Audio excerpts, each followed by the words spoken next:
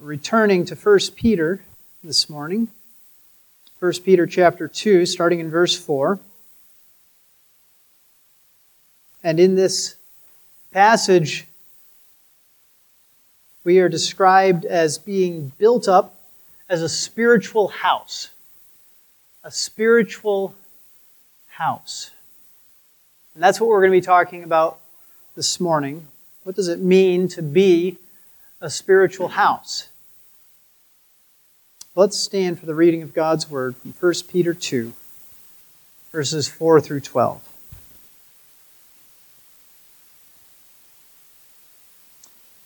And coming to him as to a living stone, which has been rejected by men, but is choice and precious in the sight of God, you also, as living stones, are being built up as a spiritual house for a holy priesthood, to offer up spiritual sacrifices acceptable to God through Jesus Christ.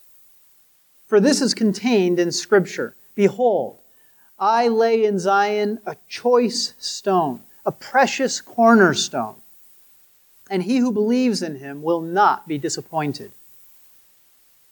This precious value, then, is for you who believe. But for those who disbelieve, the stone which the builders rejected, this became the very cornerstone, and a stone of stumbling, and a rock of offense. For they stumble because they are disobedient to the word, and to this doom they were also appointed. But you are a chosen race, a royal priesthood, a holy nation, a people for God's own possession, so that you may proclaim the excellencies of him who has called you out of darkness into his marvelous light. For you once were not a people, but now you are the people of God. And you had not received mercy, but now you have received mercy. Beloved, I urge you, as aliens and strangers, to abstain from fleshly lusts which wage war against the soul. Keep your behavior excellent among the Gentiles, so that in the thing in which they slander you as evildoers, they may, because of your good deeds, as they observe them, glorify God in the day of visitation. This is the word of the Lord. Please be seated.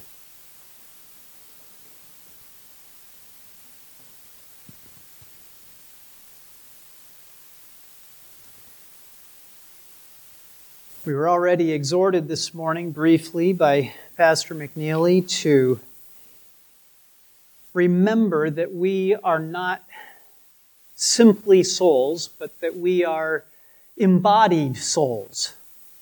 Souls that have been put into a body and made one being, right? And we see this, the importance of this laid out before us as we are told that we are to be living stones. That we, as living stones, are being built up as a spiritual house. So there is this element of the spirituality that everybody likes to talk about today. And there is this element of the physical that everybody likes to pretend like doesn't matter today, right? But the moment that you talk about each of us being stones, being living stones, being built up, what we see is that what we do physically is connected to that spiritual reality. What you do physically can't be separated from that spiritual reality of being a part of a spiritual house. Now, there's a lot of ways that you can see this. And one of the ways is that as you think of a house, you think of stones making up the house. You kids, you've seen a stone house before, right? We don't have a lot of stone houses around anymore, do we?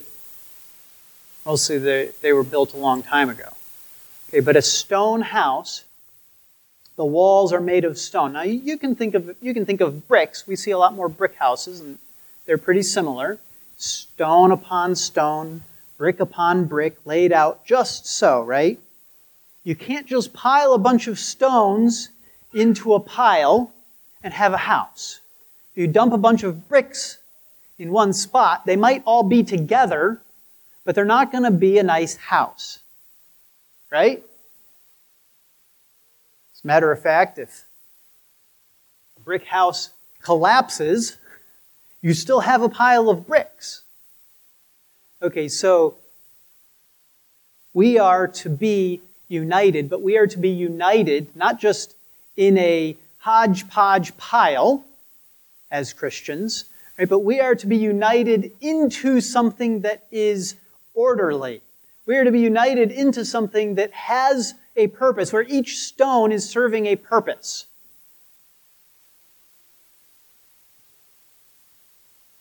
This spiritual house is what is being built. And as with a house, so in this spiritual house there is a cornerstone. Now, cornerstone is very important when you're building a house or any building. If you get the cornerstone wrong, the whole house is going to be wrong. Okay? Now, when I was in 9th grade, I got a job working for a construction company, cleaning up after they had finished framing in houses. So it was my job to sweep the floors, and I watered the grass, that sort of thing. And one of the things that happened while I was working there is that the foundation of a house was poured. It's called the footer, or the foundation. And the house, the foundation, the footer, it was poured wrong. That's a problem, right? Obviously, if it's wrong, you want to make it right. So how do you fix the foundation, the footer being poured wrong? You know what you do? Any of you kids have a guess? Yeah, Liam. That's right. Nailed it. You jackhammer it. You break it all. You remove it all, and you start over again. That's what happens when you get the cornerstone wrong. That's what happens when you get the footer, the foundation, wrong. This is why the fact that Jesus Christ is the cornerstone, the choice stone laid in Zion, okay, is such a beautiful thing. Because if you thought of this church being the cornerstone, this particular body, and you looked around and you saw everybody and you thought, you would be right to think, I don't know that I would want this to be the cornerstone. There's an awful lot of sinners in here. But Jesus is the choice cornerstone, the perfect foundation.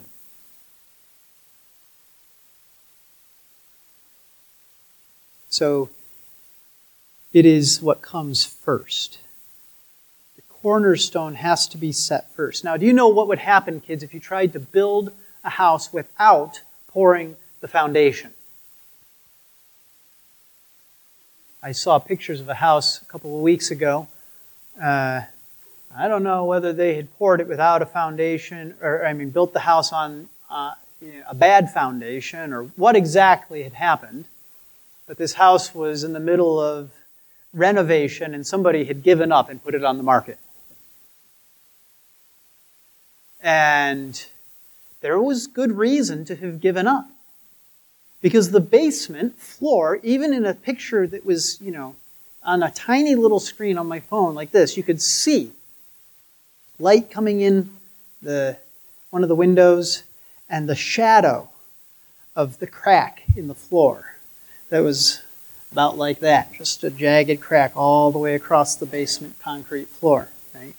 You think, I don't know that I would want to live in that house because it doesn't have a good foundation. And you have to get the foundation in first.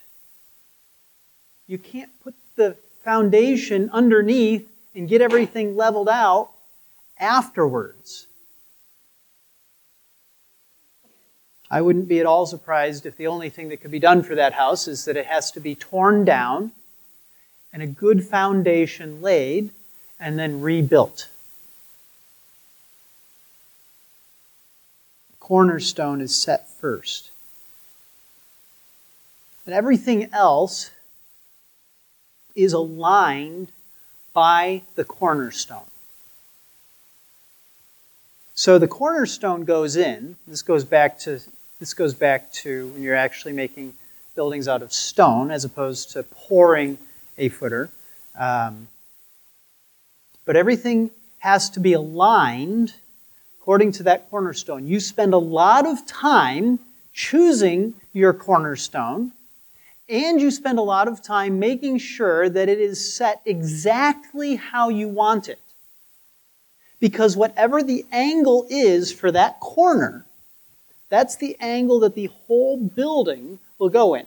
You can't start building a wall out from the cornerstone, right? And then realize that you were off by 2 degrees. You wanted your house facing, I don't know, this due south? Probably. Feels like it. All right, you want your house facing due south, parallel with the road, right? And you find that accidentally it's like this, off by a couple of degrees. It's like, what's wrong with that house? It's crooked.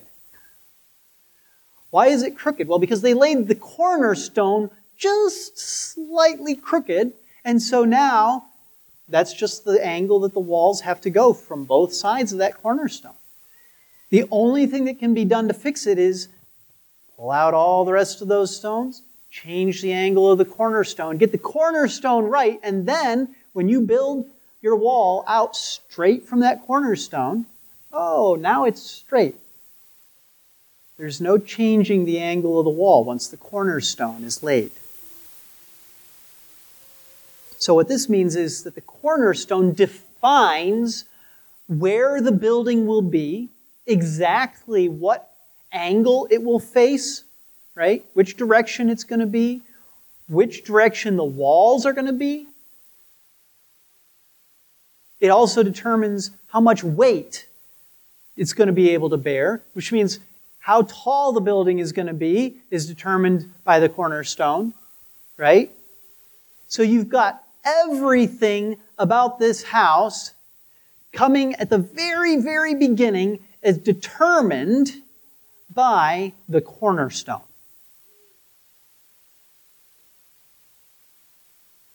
Jesus is the cornerstone of the building that is being built, this spiritual house. Everything is aligned by it, and everything is connected to it. If you build a detached garage, do you know what it is not? It is not part of the house. Right? Everything that is part of the house is connected to the cornerstone. So the moment that you take a brick and you detach it from the cornerstone, you put it somewhere else, you don't have the same house anymore. You're building something else. Now, kids, can you see what this means? Adults, can you see what this means for us having Jesus Christ as the cornerstone? If we are to be united all together into one spiritual house with Jesus Christ as the cornerstone, it means that each of us, as stones set into this house, made bricks to be perfectly aligned in this beautiful wall that is being built in His beautiful house. Okay? Each of us has to be aligned according to the cornerstone. What does it mean to be aligned according to the cornerstone for us? It means that our lives are to match His life. And this is why I said at the very beginning, there is a physical reality to what is being described in this spiritual house. Jesus came to earth and He took the form of man. He had a body, and what He did with that body mattered.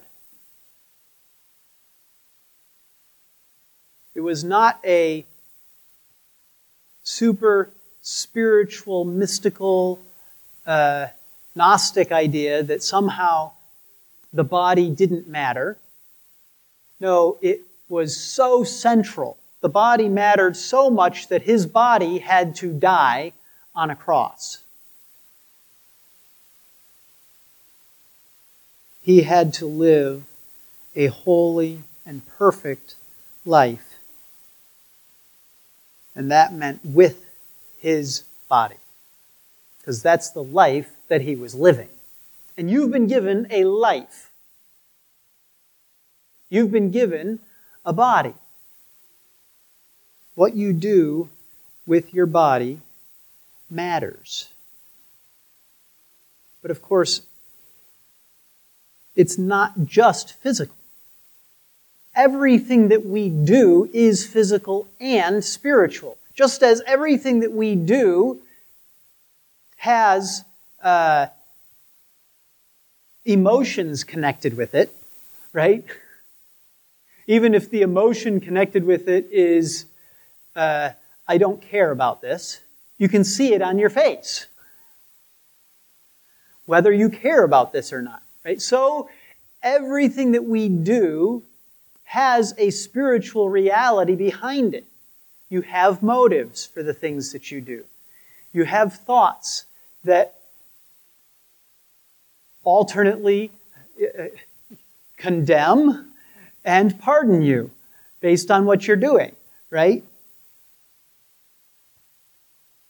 So there's no separating the physical from the spiritual as we think of ourselves as being stones in this spiritual house.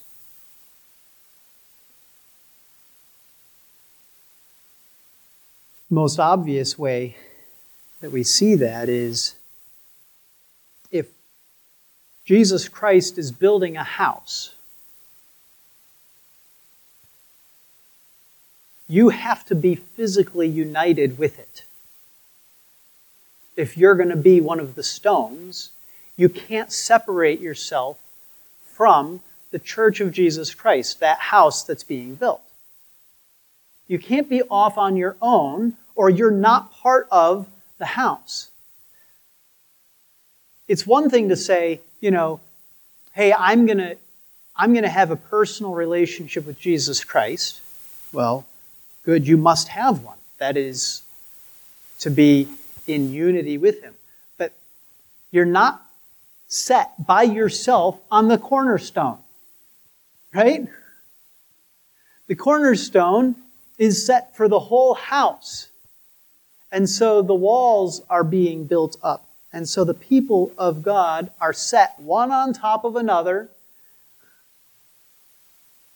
brick on brick, being built up. And that is how we are connected to the cornerstone, is through one another. Now we are to be the stones. We are living stones. We are being built up as a spiritual house. But we are also a priesthood. A holy priesthood. Now, what do priests do? Kids, when you think of a priest, what do you think of a priest doing? Got any ideas? You think of the Old Testament priests, what did the priests do? Yeah. Atoning for the sins of the people? Yeah, do. They make the sacrifices. And that's how they atone for the sins of the people, right? This is what the priests do. They sacrifice. Priests sacrifice. Now, here we are this morning, and we get to celebrate the Lord's Supper together, right? But I'm not called a priest. Why am I not called a priest? Yeah.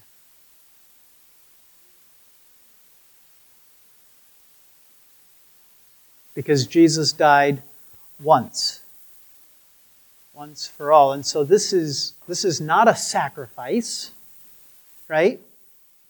We are not re-sacrificing Jesus Christ, which is the difference between having priests and having pastors.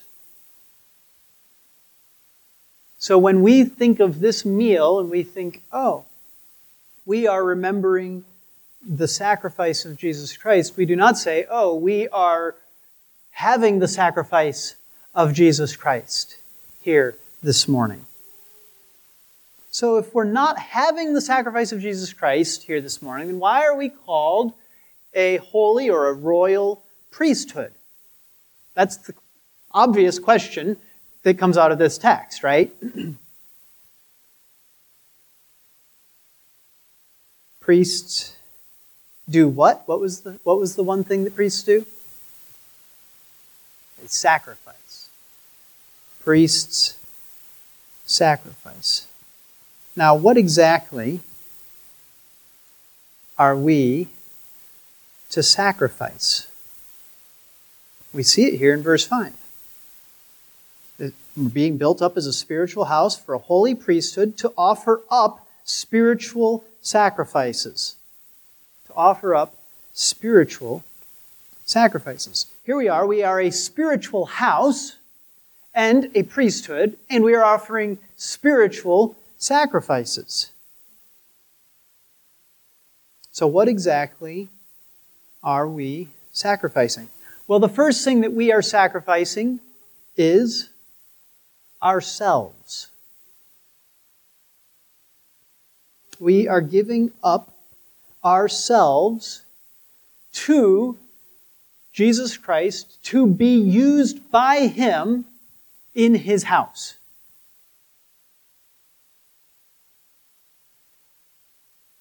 Now, you couldn't ask for a better thing to be used for. God's house. You go back to the Old Testament, you think about the Temple of Solomon, right? Which was the closest thing that they had to God's house at that time. Solomon's temple was going to be built, and what did they all do in preparation? What did David do in preparation? What did Solomon do? What did all the people do in preparation of building that house? Do you know? What did they have to do? Kids? To build that big temple, what did it take? A lot of... What? A lot of work. Yes, it did. But before they started the work, they had to do something. What did they have to do? Yeah. They had to collect men to do it, but before they collected the men to do it, what did they collect? Stones and bricks and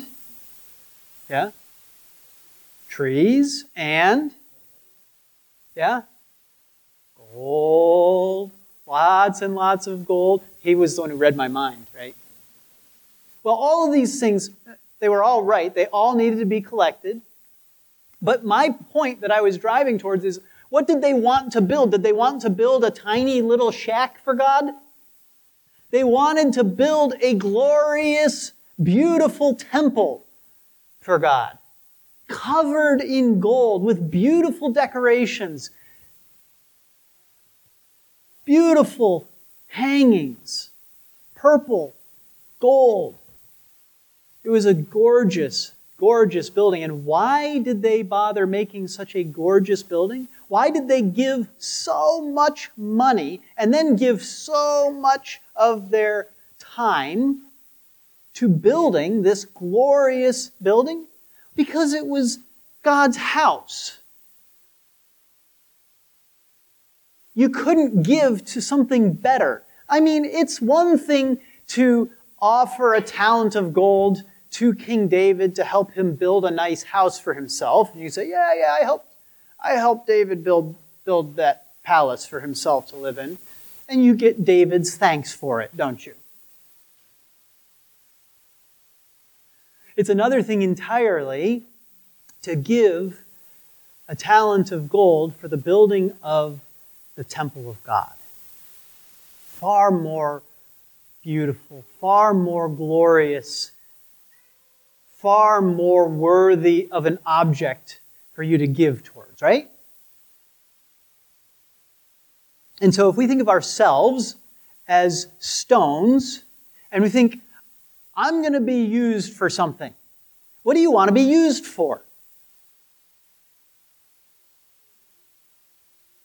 There's a lot of stones. Stones are everywhere, right? Have any of you ever picked stones in a field? Raise your hand if you've picked stones in a field. We've got some people who've done that here. I've done that. Okay, is that fun work? Do you want the stones to be lying in the middle of the field? Why don't you want the stones to be lying in the middle of the field? Yeah. Yeah, because if you're running, you might trip on them. Nailed it. So what do? You move it, right? You also don't want stones in the field because you don't want it to wreck your farm equipment. I know someone who is driving a tractor, preparing a field, and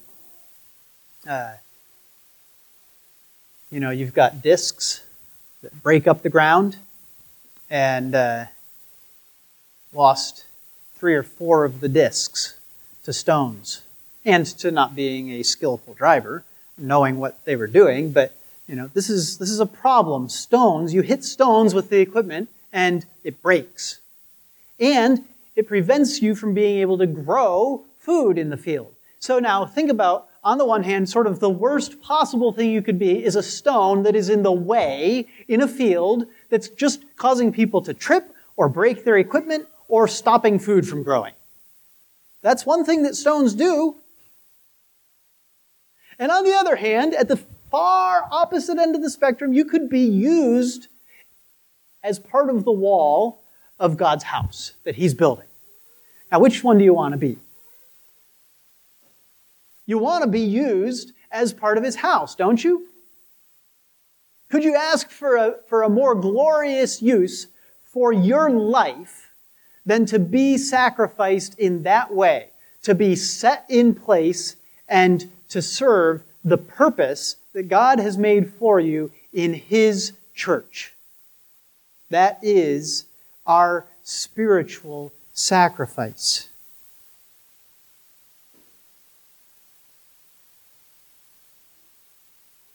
We also offer the spiritual service of worship.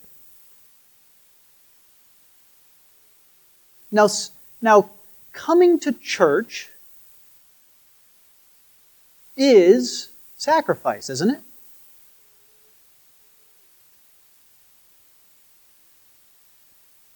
When you think of the Old Testament and you think of people sacrificing lambs, you probably are so far removed from the idea of having lambs or farming in general that it never even occurs to you what the cost is.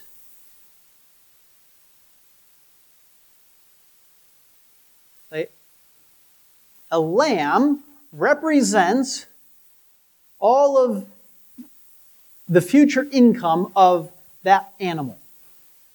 Right? You have invested in that. You have fed the mother. You have done the work of breeding. You have done the work of caring. You've done the work of delivering. And now you have a lamb. And what do? You feed that lamb until it's about to be productive, and then you sacrifice it.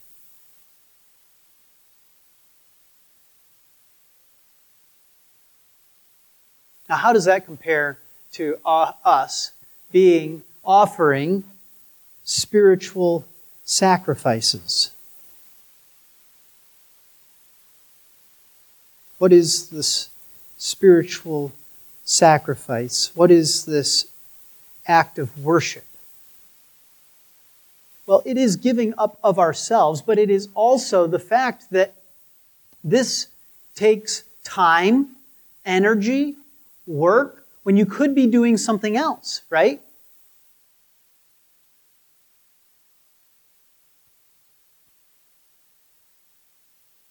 Sometimes it's a lot easier to feel the cost to us of our sacrifices than it is to recognize that God's people have always been called to count the costs and then to give them up to God.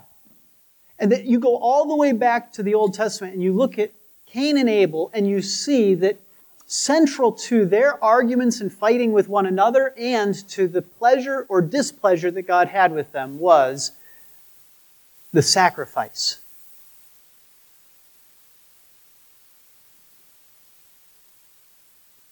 What are you offering to God?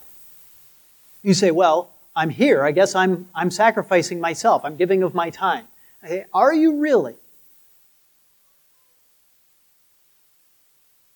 Being here is not enough for this to be a spiritual service of worship. There are sadly many churches that have gathered together, even today, that are not pleasing to God because they are not offering a spiritual service of worship to Him. Their worship of God is not acceptable to Him. Think of the number of times in the Old Testament that you have people who die because their worship is not acceptable to God. Nadab and Abihu offered strange fire before the Lord, and God struck them down. Their worship, their sacrifice was not acceptable to Him. As a matter of fact, none of your sacrifices, none of your worship is acceptable to Him unless it comes through Jesus Christ. It is only through Jesus Christ that our worship and that our sacrifices are made acceptable to Him. When we offer up spiritual sacrifices acceptable to God, it is always, as the last words of verse 5 say, through Jesus Christ. So any that gather in the name of not Jesus Christ, it doesn't matter how much they give. It doesn't matter how devout they are. It doesn't matter how sincere they are in their beliefs. If they are not worshiping in the name of Jesus Christ, they are not acceptable to God.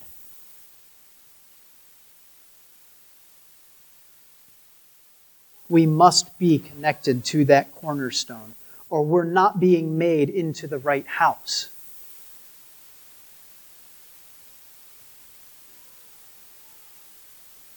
So why are you here? Are you offering a spiritual sacrifice to God? When you set up the chairs, are you offering a spiritual sacrifice to God that is acceptable in His sight? Are you serving through Jesus Christ?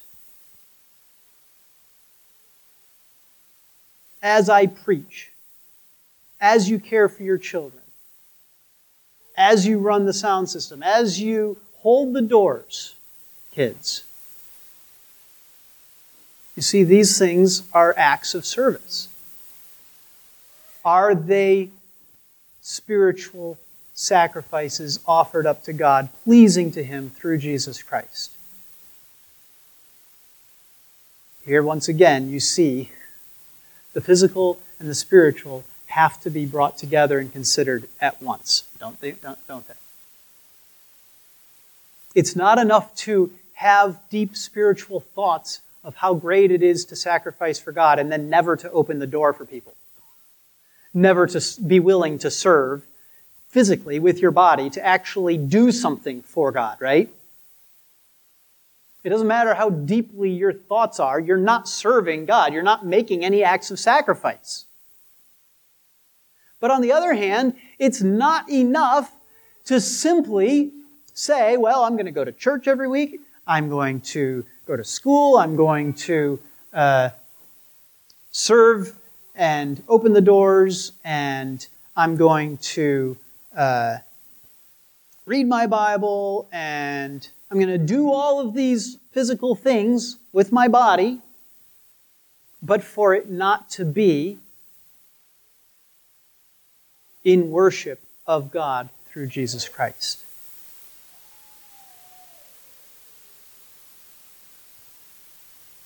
They are to be spiritual sacrifices.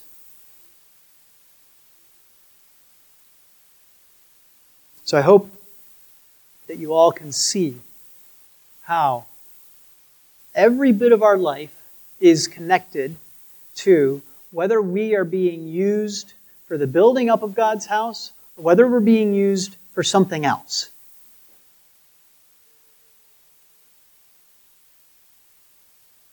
And on the other hand, that it's not evaluated simply on the thoughts of your heart, nor is it evaluated simply on your outward actions. A spiritual act of worship, service of worship, requires that body and soul, through Jesus Christ, be offered to God for Him to use however He sees fit. Now, how does He see fit to use you? I'll give you an example, as I was thinking about it this week in my life. When I was in 9th grade, somebody asked me if I was going to be a pastor. This was not an uncommon occurrence when I was growing up, since I was a pastor's son, that people would ask me, are you going to be a pastor when you grow up? And my answer in 9th grade was pretty well nailed down. And it was, not a chance. No way, no how, never. And yet, as you can see, I was wrong. Right? I was wrong. Now, why didn't I want to be a pastor? I didn't want to be a pastor because I didn't want to make that sacrifice. I didn't want to pay that price. I didn't want to be used by God in that way. I had other ways that I wanted to be used by God. I was happy to offer other sacrifices. Right? You see? But He's the one building His house. We don't choose as stones where we go in the house. He chooses where we go in the house. And so, He said, I know you said anywhere but there, but kind of like that song, please don't send me to Africa. I don't think I've got what it takes. God said, but you're going to go right there. And so that's the sacrifice that I was called to make. And I'm delighted to be used by God in that precise way that He has seen fit to use me. Are you willing for your life to be used by God, your whole life, your whole body and spirit to be used up in service to His church? to his bride, to being part of the wall. You couldn't ask for a better sacrifice. Let's pray. Gracious Father, thank you for building your house so that we are not left alone, lying all over the field. Thank you that we are not dead stones, but that we are spiritually alive through Jesus Christ. May our worship, may our sacrifices, may the work that we do through you for your people be pleasing in your sight. We ask in Jesus' name. Amen.